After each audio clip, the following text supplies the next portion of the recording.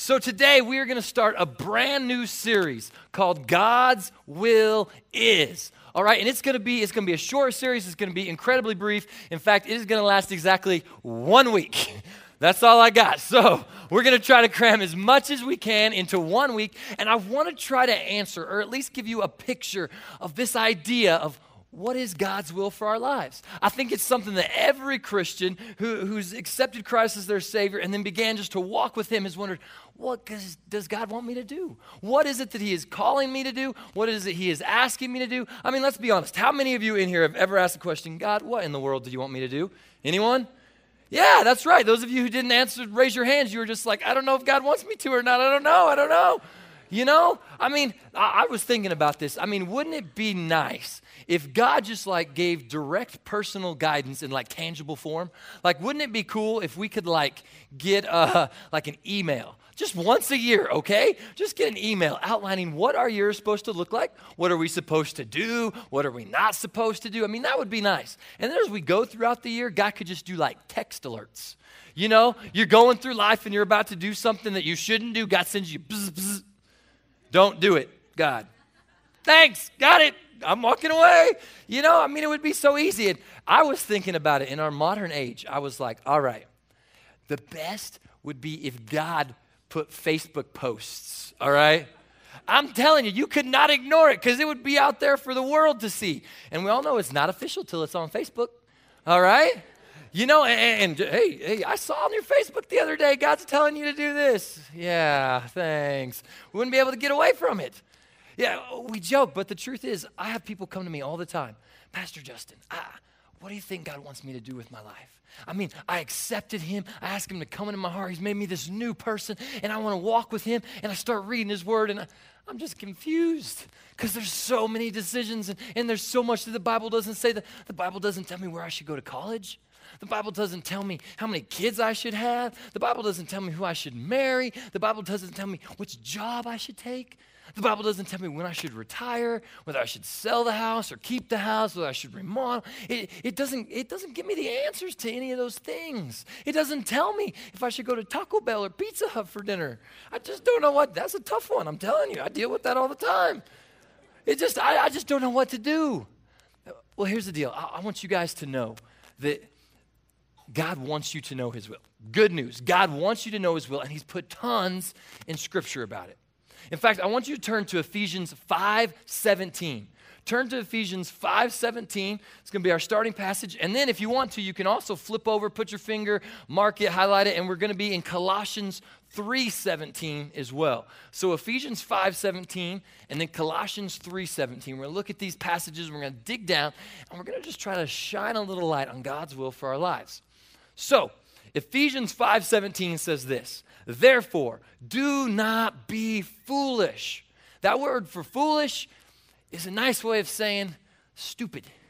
Don't be stupid. Don't be uninformed is the literal Greek meaning. Don't be clueless as to, notice, as to God's will for your life. But understand what the will of the Lord is. That word for understand, it literally means to reconcile. The idea is taking all the pieces and to begin putting them together so that you can see the big picture that's God's plan for your life. Now, before we go any further, I have a couple asterisks, a couple footnotes that I want to insert here to help you understand just the importance of God's will. Because there are some of you sitting in the audience today, and I've been there. I've sat in the seat, and I've heard the pastor speak, and I've ignored it because I thought my way was okay. I thought I was doing pretty good going my own way, doing things my way instead of God's way, about following my plan for my life instead of God's plan. God's plan, that's just too hard. I'm having fun. Let me tell you from experience, God's plan, we may look at it and think it's great, but it's fun to do things our own way for a while. We may look at God's plan and think, okay, maybe, but you know what? I'm going to enjoy things more doing it my way. But it only lasts for a season. Because let me tell you, what happens is that eventually it will destroy you. and it will wreck your life, and it will leave you empty and alone, and you will lose everything you've ever cared about. Solomon puts it this way in Proverbs 14:12. He says, there is a path before each person that seems right. There's a path and it looks good. There's success and wealth and relationships and everything is great and it looks good. But it ends in death. Death of everything you ever cared about, death of your soul, and you end up lonely and lost and alone. Listen, I've been in your shoes, and so I can say it with complete confidence, knowing that I've lived that. God's way is best. I also want to throw out there for those of you who may be thinking you're too mature, old for God's will. Listen, you're not. God's will never stops. God's plan for your life never ends. God has a purpose, and he wants to do amazing things in your life. Just because you've retired from the workforce doesn't mean you've retired from God's plan for your life. Listen, Paul writes to Titus, who was a young pastor. He says, Titus, I want you to go out and I want you to find all the godly men and women, all the elders out there, and I want you to bring them in so they can train the young men and women, so they can mentor them. Understand, I'm a student pastor here at Fellowship in the Rockies, and I got just a whole group of teens. Man, they need some mature men and women of God to come in and to speak truth into their lives, to come in and to love on them, to come in and to teach them how to be godly men and women, how to be godly husbands, godly wives, how to take care of a family, how to walk in God's will and his ways and his plan. They need you in their lives. There's many of them who don't even have grandparents, or their grandparents are so far away, they just need someone to love on them. Teenagers aren't your things. It's okay. We've got a children's ministry over here. There's just tons of kids who just need a safe place and need someone to love on them so their parents can come in here, draw close to God and worship him. Listen, God has a plan for your life wherever you are. Maybe you're sitting here and you're like, I'm doing pretty good. I'm following God, I'm walking. Listen, God wants to take you further. God's got more. God's plan for your life never stops, regardless of where you are.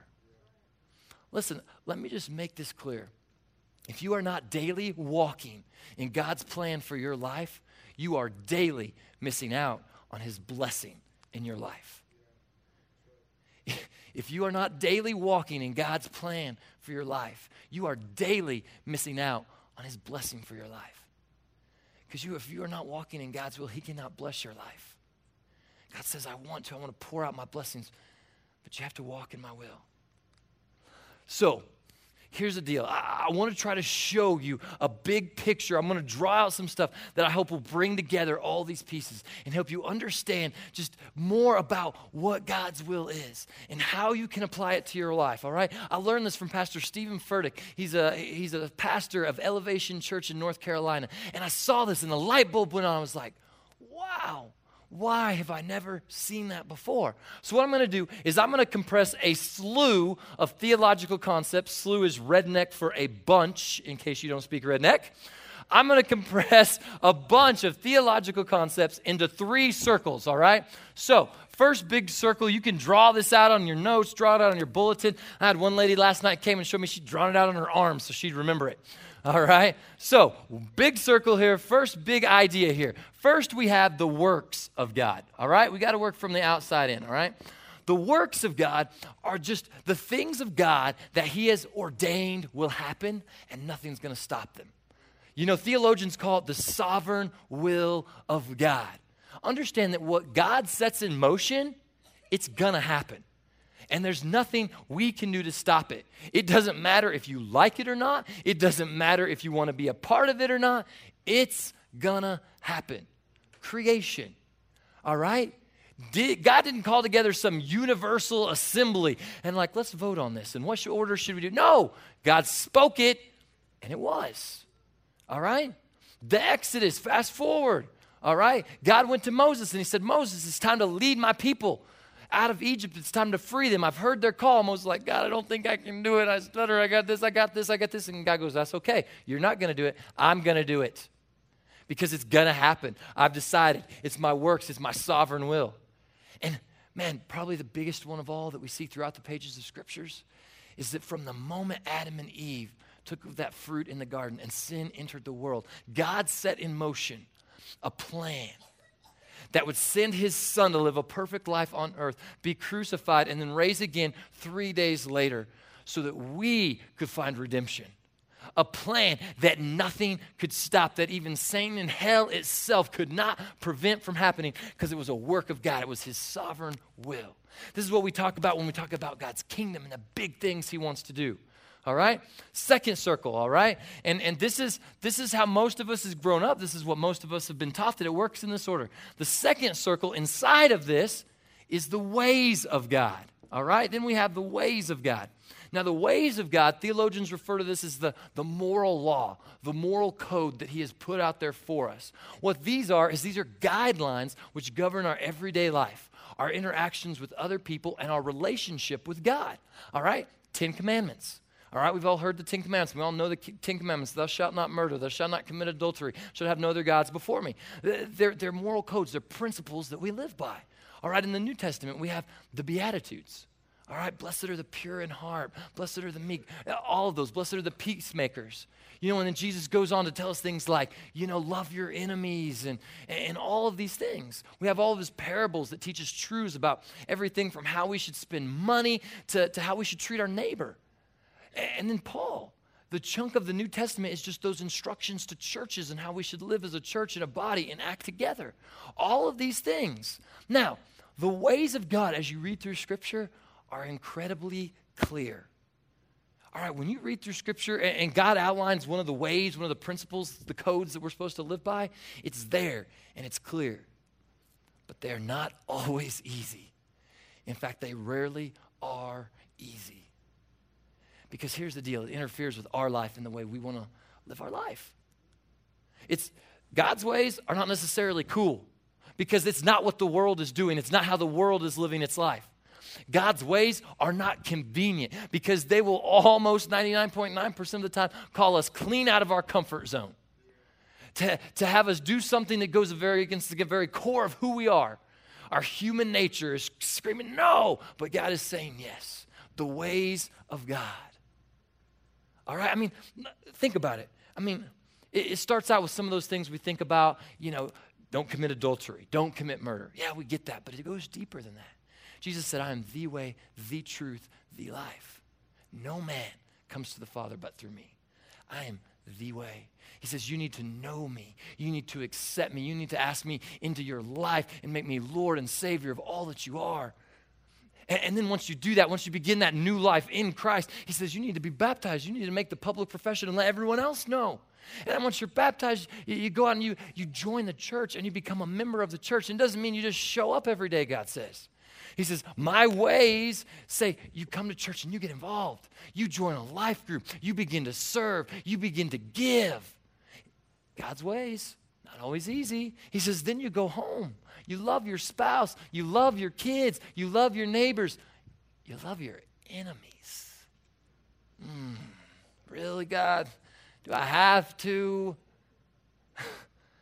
He says, be men and women of honesty and integrity, of humility, of grace and love. All of these things, God says, these are my ways.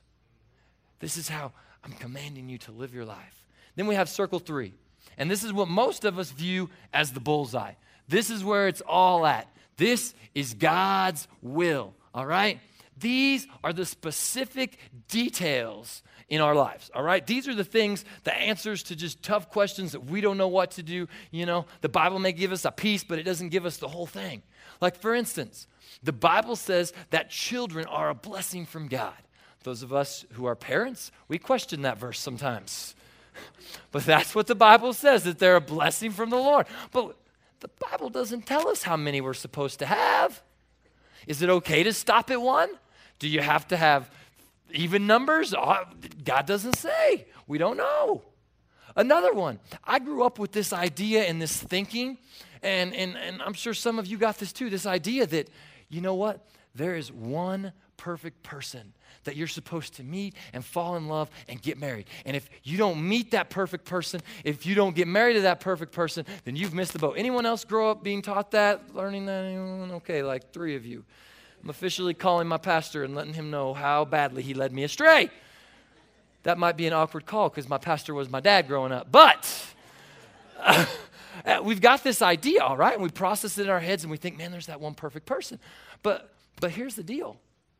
That means that if Heather and I had not gotten married, all right? Let's say we were the two perfect ones, God had, ordained from the beginning of time we were to be married. If we hadn't gotten married, not only would Heather be missing out on just the amazing privilege of spending... No, not only would I be missing out, but here's the deal. Now, whoever Heather married was supposed to marry someone else, was supposed to marry someone else, was supposed to marry someone else. Whoever I end up marrying was supposed to marry someone else, supposed to marry. Whoo! You have just thrown a giant monkey wrench in God's universal plan for marriage. You messed it up. I don't think so. The more I think about it, the more I'm like, I don't think God works that way. Now, believe me, I'll say it again. God's will for your life, man, it's the best possible path. It's the only possible path. All right? And there is a path. But understand, I think we've made it too narrow. I think we've tried to find out the specifics and we've tried to find out all these details, and sometimes it paralyzes us because we're just like, I don't know what to do, and we want all the answers. Listen, when God speaks in something specific, and God has a specific thing that he wants you to do, you're going to know about it. I'm telling you, look at Jonah's life. God told Jonah, go to Nineveh. Jonah was like, don't want to. God was like, go to Nineveh. I don't care if you have to get there. God says, listen, we're going to get you to Nineveh. All right? Jonah got thrown overboard. He got swallowed by a whale. He got spit out, vomited out by a whale. And then he got the worst case of sunburn he's ever had in his whole entire life. It didn't go well for him. If you don't get that sunburn part, read the last chapter of Jonah, okay? We never talk about that part. But God will make it very, very clear if he wants you to do something. But I don't think it always works like that. Colossians 3:17. Pull that up. And whatever, highlight that word, circle it, underline it. That's the key. That's the key to everything we're going to talk about. And whatever you do, all-encompassing word. It's kind of an absolute. It covers everything. In word or deed, do everything in the name of the Lord Jesus, giving thanks to God the Father through him. What if God's will for your life is whatever? What if all this time we've been looking for the specific, minute details, and God's been saying everything you need to know is in my word. I've laid it all out for you already. What if being in the center of God's plan for our life is about daily walking in his ways? What if it's not his will? What if it's his ways? And what if, when we walk in God's ways, we're in the center of his will for our life? Think about that for a second. What if we've got it all confused, that we've mixed it up? And what if God says, you know what, just walk, just spend your life every day doing the things I've told you to do, doing the things in Scripture that are abundantly clear. I know they're not easy, but they're clear. I've put them out there so you live your life this way. And when you do that, you're going to be in the center of my will. You're going to be in the center of my plan for your life. God's like, it's way easier than you've been making it, guys. If you'll just walk in the things you do understand, I'll take care of the rest. Listen, God's not up in heaven trying to play some universal game of hot and cold where we're down here wandering around and God's like, warmer, warmer, warmer. No, you're getting cold. Go back colder. No, God says, I've told you. I've laid it all out, exactly what you need to know. Listen, God is our heavenly Father. And he's a Father who cares about us and who loves us and who wants the best for us. Get this, some of us have a warped view of God, and it is hard for us to understand. God wants you to be happy. God wants you to enjoy life. He wants you to have a joy that people look at and they're like, wow, there's something different about that person. And as a matter of fact, sometimes God gives us choices. And it's not like this choice that you can choose wrong. God says, you know what? You don't know what college to go to? Well, here's the deal. As long as you're going to walk in my ways, as long as you're going to live a life of purity, as long as you're going to stand up for what you believe in, wherever you go, you know what? Pick whatever university, whatever college you want to go to. You want to go out of state, go out of state. You want to stay at home in Pueblo, stay home in Pueblo. He says, as long as you walk in my ways, you'll be in my will. You're questioning, what job am I supposed to take? Am I supposed to stay at my current job? Am I supposed to take the one that has huge potential? Or am I supposed to go way far away and take that dream job? God says, are you going to walk in my ways? He says, are you going to work that job with excellence? Are you going to represent me with honor, with integrity? He goes, how's it going to affect your family? Are you still going to have time to spend at home with your family? And to be the father and the husband that your family needs? Are you still going to be able to give to me and provide for them? If you can't, great. You're walking in my ways, then you're in my will. Take whatever job you want. God gives us choices, and they're all good choices. He says, you know what? Do what you want. Be happy. I love you. I'm your father. I'm going to encourage you. I'm going to support you no matter what. Man, guys, we got to understand this. Proverbs 3, 5, and 6 puts it this way. Trust in the Lord. Trust in him with all your heart. Lean not on your own understanding. Verse 6, in all your ways, acknowledge him, and he will direct your paths. In all your ways, acknowledge God, serve him, love him, worship him, and he's going to direct your paths. He's going to show you where to go. Man, if you make your ways God's ways, then man, he'll reveal his will for your life, and he'll use you to accomplish his works. So here's what I want to do in the time I have left. I want to give you 3 questions that when you come down to it and you're like, what do I do next? Where do I go? Am I in God's will? Am I walking his ways? 3 questions you can ask yourself, all right? The first question, how are you living your life today? How are you living your life today? Understand, God doesn't promise us next year. God doesn't promise us next month, next week, the next hour, the next minute. God promises us right now. And he says, how are you living right now? How are you living your life right now? We waste so much time and energy focusing on the future and what we're going to do, what might happen. And God says, no. Whatever you do, not what you might do, not what you're going to do, not what you did. Right now, whatever you do in this moment, are you honoring me? You see, we've got a problem. We want to see the end before we decide if we're willing to walk today. You see, I've got this dream of writing a book one day. And I know some of you are laughing, but it's no joke, all right? I really want to write a book one day. And I've got a title for it. I've got sections and chapters and all of this. And I've got an idea of what the cover is going to look like. There's one little problem. I haven't written it yet. All right? And here's the deal, though. If I was willing, if I knew that as soon as I finished writing this, it was instantly going to be picked up and published and become a New York Times bestseller, and I was going to make all kinds of money, I would spend a lot more time writing that book, huh? I would make it a priority. Here's the deal. We do that in our lives. We want to know how it all turns out for us. We want to know the answers to the questions because we're still not sure if walking in God's ways is worth it. We want to know the will of God more than we want to walk in his ways. We're not willing to just daily do what God told us to do right now in this moment. But that's what Scripture shows us. Abraham, God came to Abraham. Says, Abraham, I want you to leave everything behind, family, fame, fortune, everything, and go to a place to be determined. Go to a place I will show you, Scripture says. He didn't tell Abraham where they were going. He really didn't even tell him how they were going to get there. He just said, follow me, walk in my ways, and I'm going to do something awesome.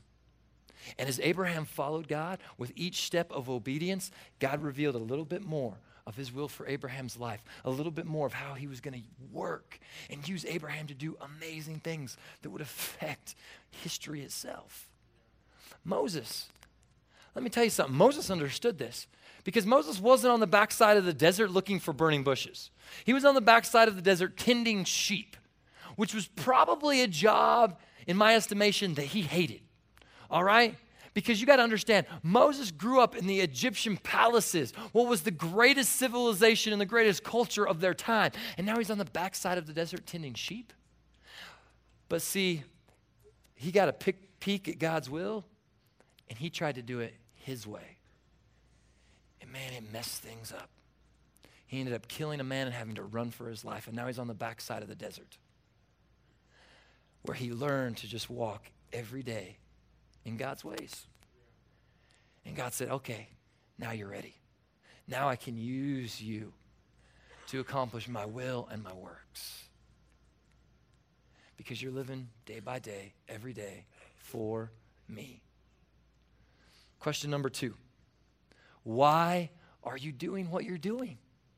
In this moment, in this day, why are you doing what you're doing? You see, motives matter to God.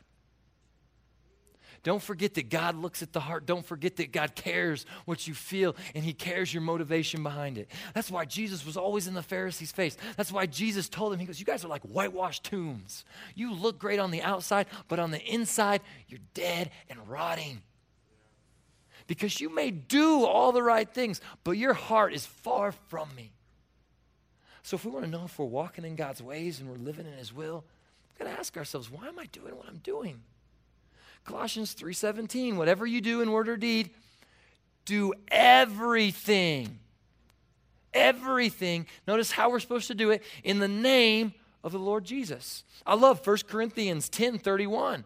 God actually used this verse to speak to me at a point in my life when I was struggling what he wanted me to do. He says, so whether you eat or drink, Taco Bell or Pizza Hut, or whatever, there it is again, whatever you do, do all, absolute. I always circle absolutes, underline them, highlight them, because they're there. It covers everything. I love them. Do all to the glory of God.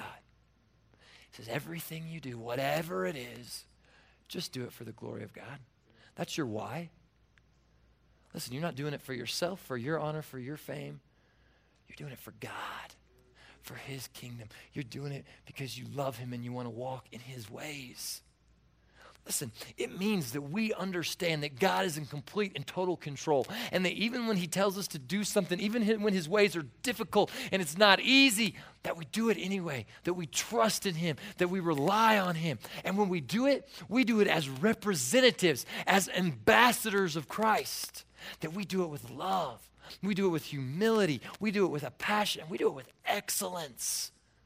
Listen, we do it to the very best of our abilities. I truly believe that Christians should be the best at everything. We should be the best doctors, the best lawyers, the best scientists, the best teachers, the best moms, the best dads, everything. Fill in the blank, the best. I believe that because we should do it with excellence for God's glory. I look forward to the day when CEOs sit around the boardroom table and they're like, man, if we could just get a few more Christians into this company, we'd be in good shape. Because those Christians, they do everything with excellence. We laugh and we chuckle because we know it's not the case. Because we're guilty of not doing things with excellence. Because even though it means walking in God's ways, it's not what we want. It's not,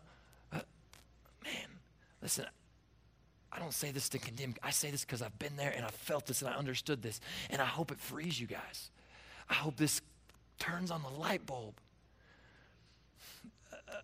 Pastor Furtick, the guy who originally did all this and who I learned it from, he says this: God wants to get you to the place where you can show up to a job that seems insignificant, go through a day that seems pointless, but do that job and live that day with joy and passion, because it's not just a job, it's a ministry, and you're not working for a paycheck. You're working to bring God honor and glory. You're doing it for his honor and for his glory. Question number 3, who are you becoming? Who are you becoming? Listen, God looks at you and he sees this moment. He doesn't see your past. He sees what you're becoming and how you're embracing this moment. He has wiped away your past. If you've accepted him, if you have not accepted him, he wants to wipe away your past. And it doesn't matter where you are. God is saying, listen, it's about who you are becoming. I love the story of the woman caught in adultery. Because after everyone who had condemned her begins to walk away because they realize the sin in their own life, Jesus, he leans down to her. And he doesn't condemn her. He doesn't judge her. He doesn't talk about her past. He says, go and sin no more. And he says the very same thing to us.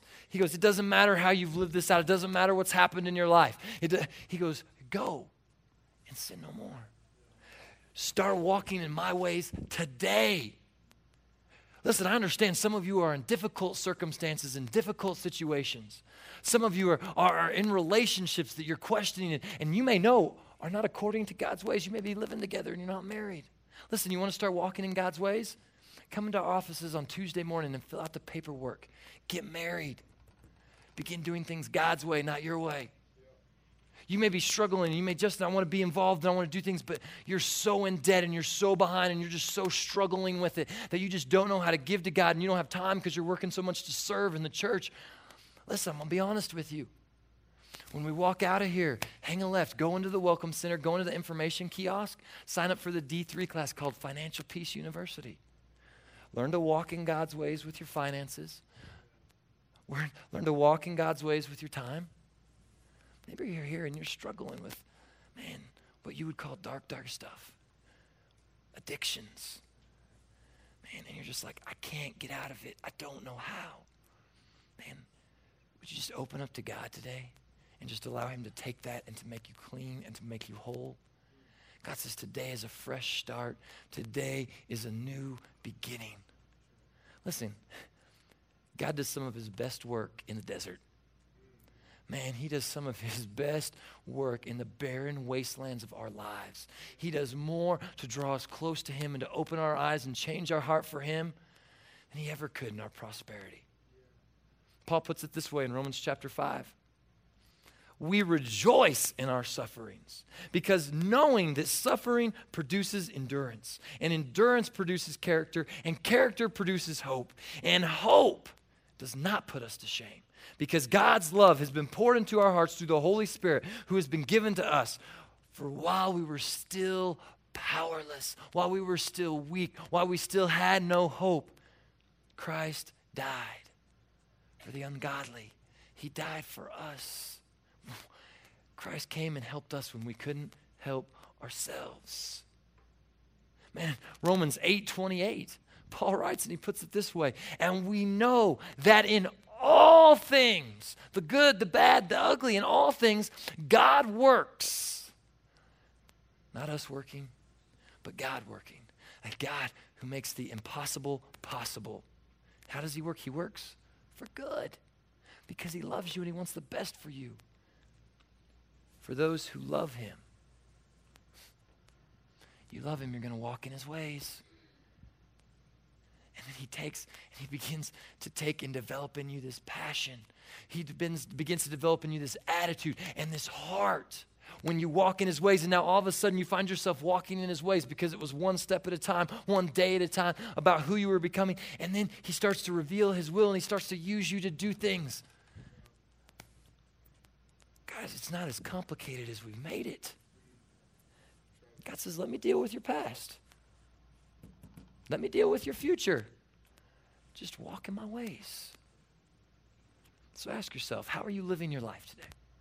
This moment, this very second. Why? Why are you doing what you're doing? For your glory? For approval?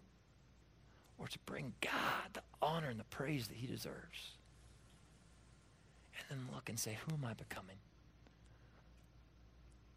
Who am I becoming?